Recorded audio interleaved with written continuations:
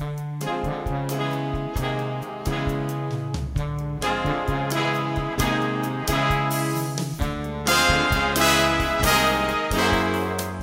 to Amateur Auteurs, the podcast where every week we sit down and have a discussion about a movie. I am your host Mike, and joining me is my brother Brian, and we would like to welcome you to Amateur Auteurs. Welcome to the show. I'm your host Mike, and thank you for joining me for another episode of a solo review. This week we'll be discussing Trainspotting, directed by Danny Boyle, came out in 1996, starring Ewan McGregor, Ewan Brenner, Johnny Lee Miller, and Robert Carlyle. Based on the book by Irvin Welsh. So, this is a very interesting review. As I start off with every episode, my interaction with Trainspotting is something that's very unique. In that, I remember watching segments of this film when I was very young, probably around 8 or 9. Now, when I say segments, it was probably a few scenes, but the scenes that really stuck with me, the scenes that I'm referring to, is specifically the withdrawal scene when Renton, Ewan McGregor's character, is going through his heroin withdrawal, and he's just seeing visions of his friends and just kind of events of just a cathartic release of what had happened in the movie up to that point. And I also remember seeing the infamous dead baby scene, and I was very young, and it's not like I was sitting down to watch this movie. My parents let me. I was just kind of walking by as my parents were watching this, and I had seen these two key scenes in particular, and I was quickly rushed away.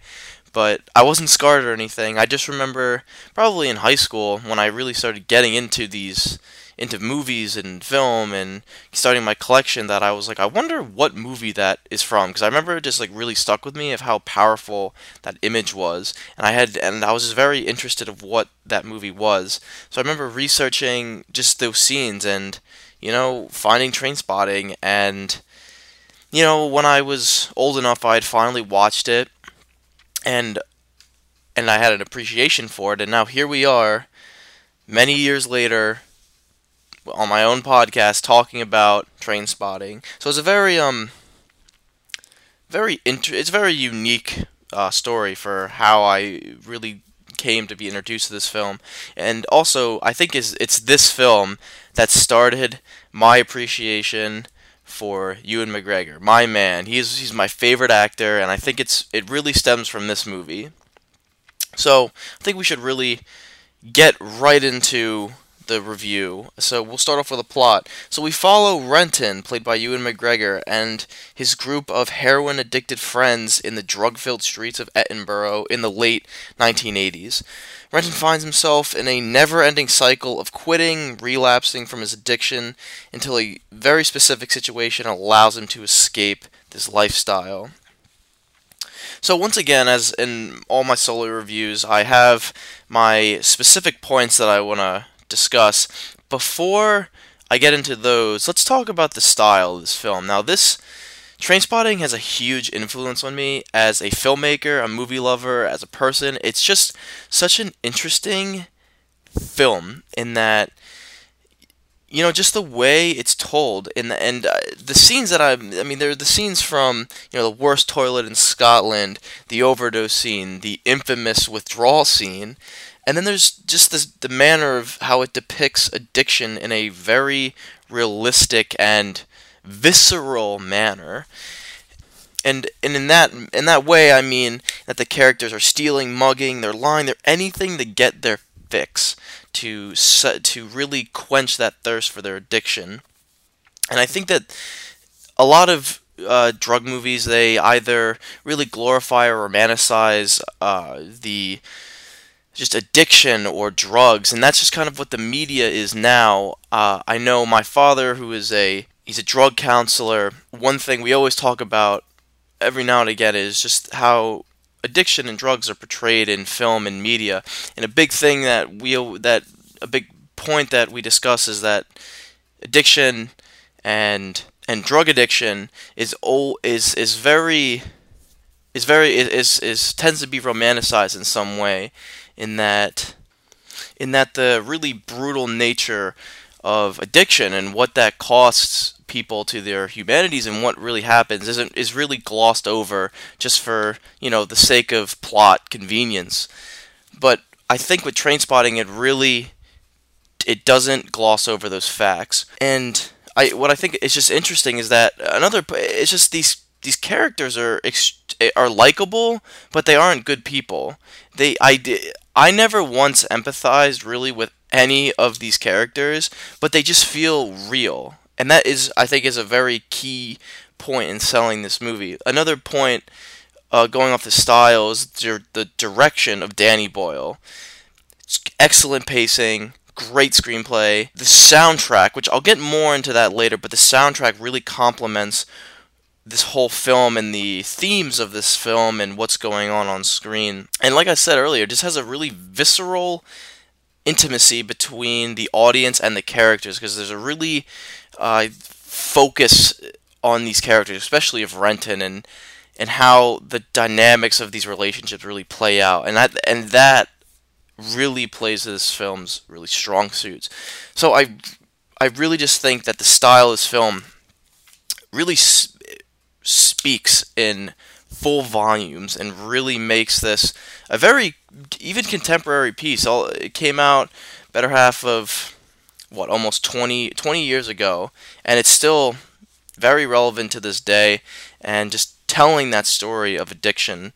And so with that, I want to move into. I really only have two main points that I've gotten from my research and from my own viewings of this film. I've seen this film many, many times, and so I have a lot of thoughts on this film. But the two main points that I have, the first one is that this is obviously a movie about addiction, but it's what's interesting is that two things. One, that it neither condones or condemns addiction or drug abuse, which I'll get more into that later.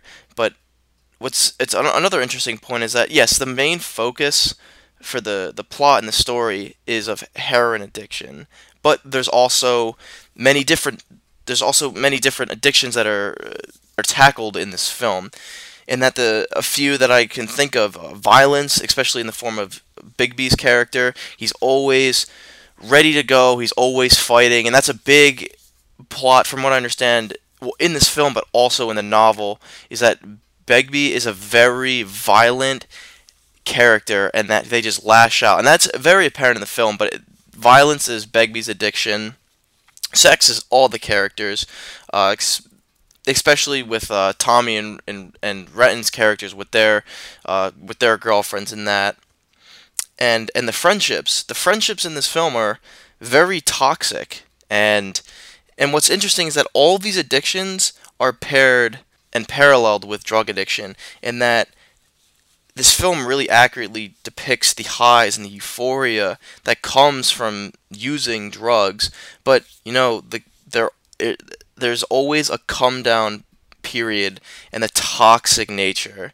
So, example with the friendships, Tommy and Renton. Renton gets Tommy addicted to heroin, which leads to his subsequent addiction, which then leads to HIV contraction, and then eventually his death. And then there's Sick Boy Begme on Renton's post-drug or drug days, when Renton's trying to get clean and get his life on track. Sick Boy and Begbie and Spud, to a degree, come in, invade his life. They suck him dry, and just as any bad drug habit would be, they are consuming his life, and he can't get rid of them. And so what all of these characters are showing is just really the lows of addiction, but also the highs of addiction. The lows, obviously, with all of the tragedy that goes through, either the withdrawal, the overdosing, the death of friends, going to prison, lying, stealing for to feed their habit. But there's also, this film has the highs of those addictions, specifically with the friendship. the big drug deal that the four of these characters partake in the end of the film, when when it's successful, they all are high, and even Renton compares it to a drug high, in that it felt great, very euphoric, but it doesn't last. And I think what's also interesting is that Renton overcomes his addiction in the very end when he quote unquote betrays his friends. And what's very interesting is that, yes, this is kind of a very triumphant moment for Renton. He's putting his demons behind him. He's moving forward with his life. He's clean. But this film poses the question: is it really worth it? In that, in the end of the movie, as Renton is walking into the camera and he becomes blurry with the focus, he's smiling into the camera, but the narration is very bitter with his choose life speech at the very end of the movie. So it just begs that question: is does he even really does he mean that? Is it worth it? And I think that's a very interesting dichotomy that this film is is asking its audience: is it worth it? And leaves it up to them with showing the both the highs and lows of addiction in this film. And then this is moving on. I want to expand on the point of that this movie doesn't necessarily condone nor condemn addiction. Now, it certainly shows like the really horrible sides of addiction, in that, especially just in the film that I can think of, the withdrawal scene or the overdosing scene, but it doesn't condemn addiction either. One of the very first lines that Renton speaks outside of his choose life scene is when he injects himself. He leans back and says, "Well, what they forget is the pleasure of it." Speaking of heroin, and a perfect example of just kind of having this duality is the worst toilet in London scene, when Renton finally decides he is going to quit his addiction cold turkey. He's just gonna dive right in. But he needs his opium suppositories to kind of wean off that before he goes into his full blown withdrawal. So what happens in the scene? He loses the suppositories in the toilet, and he goes in after them to get them back. Now, number one, this scene shows the low points that addiction can allow individuals to succumb to. This toilet is riddled with crap all over. It's disgusting. Low light. It's just it's a very literal representation of someone at a very low point in their life, just filtering through this crap to get these suppositories. But then, very surreal image of him climbing into the toilet, full body, and going into this new serene world, once he's in this water, this is representing the idea of what that high is like. It's total bliss, it's pure, euphoric, it's dreamlike. And like I said, this is the side that people become addicted to, this serene environment that happens, especially during a heroin high. And another interesting perspective that I found when researching this is that throughout this film, the characters are staged as famous album covers or music videos at different points throughout this film. And paired with the rock music, especially Iggy Pop, that's what I keep thinking of. This film turned me on to Iggy Pop. Lust for Life is playing in the beginning. Paired with these images and music, this film gives off the idea that addiction can really make you feel like a rock star, but also eventually can turn you into, the shell of a person that you used to be. That is precisely what I think the thesis of this film is, just showing that duality of addiction and its subsequent effects on the individual that is being affected. So, Trainspotting is very special film to me. I didn't really want to speak too much of the plot. I really wanted to focus on the themes of of the film in this episode, because I think the themes are what is most important about this.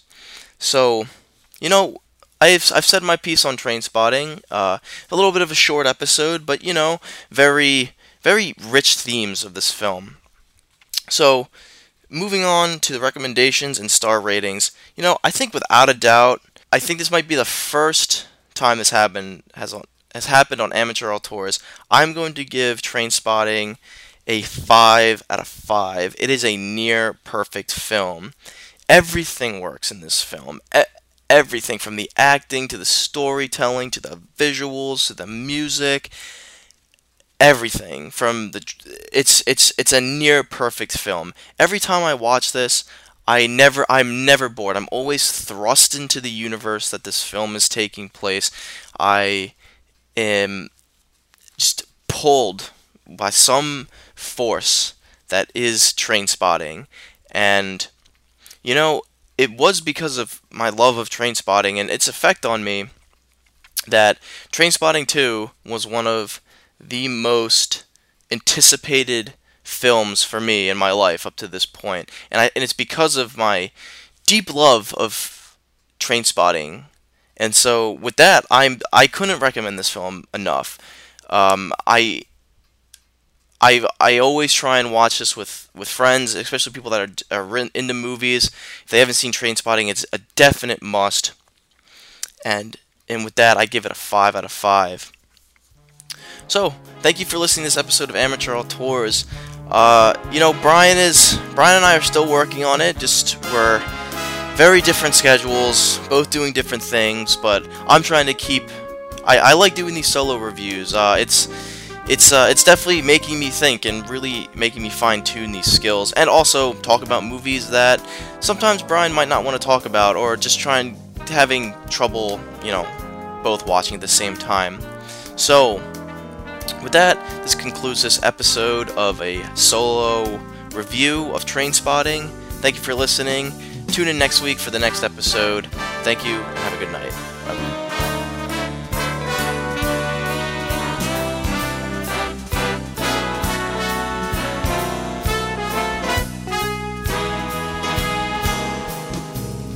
Thank you for listening to this episode of Amateur Tours. If you like what you've heard, want to leave a review, or even make a possible suggestion for Brian and I to discuss, you can follow us on Instagram at The Amateur Tours, on Facebook at Amateur Tours Podcast, or even send us an email at theamateurtourspodcast@gmail.com. Once again, theamateurtourspodcast@gmail.com. That is one word.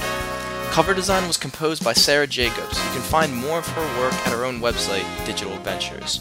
Opening and closing theme was performed by the CCH Jazz Ensemble, which was found using a Creative Commons search. Once again, we would like to personally thank you for supporting the show. Stay tuned for future episodes, be sure to let us know what you think, and thank you once again.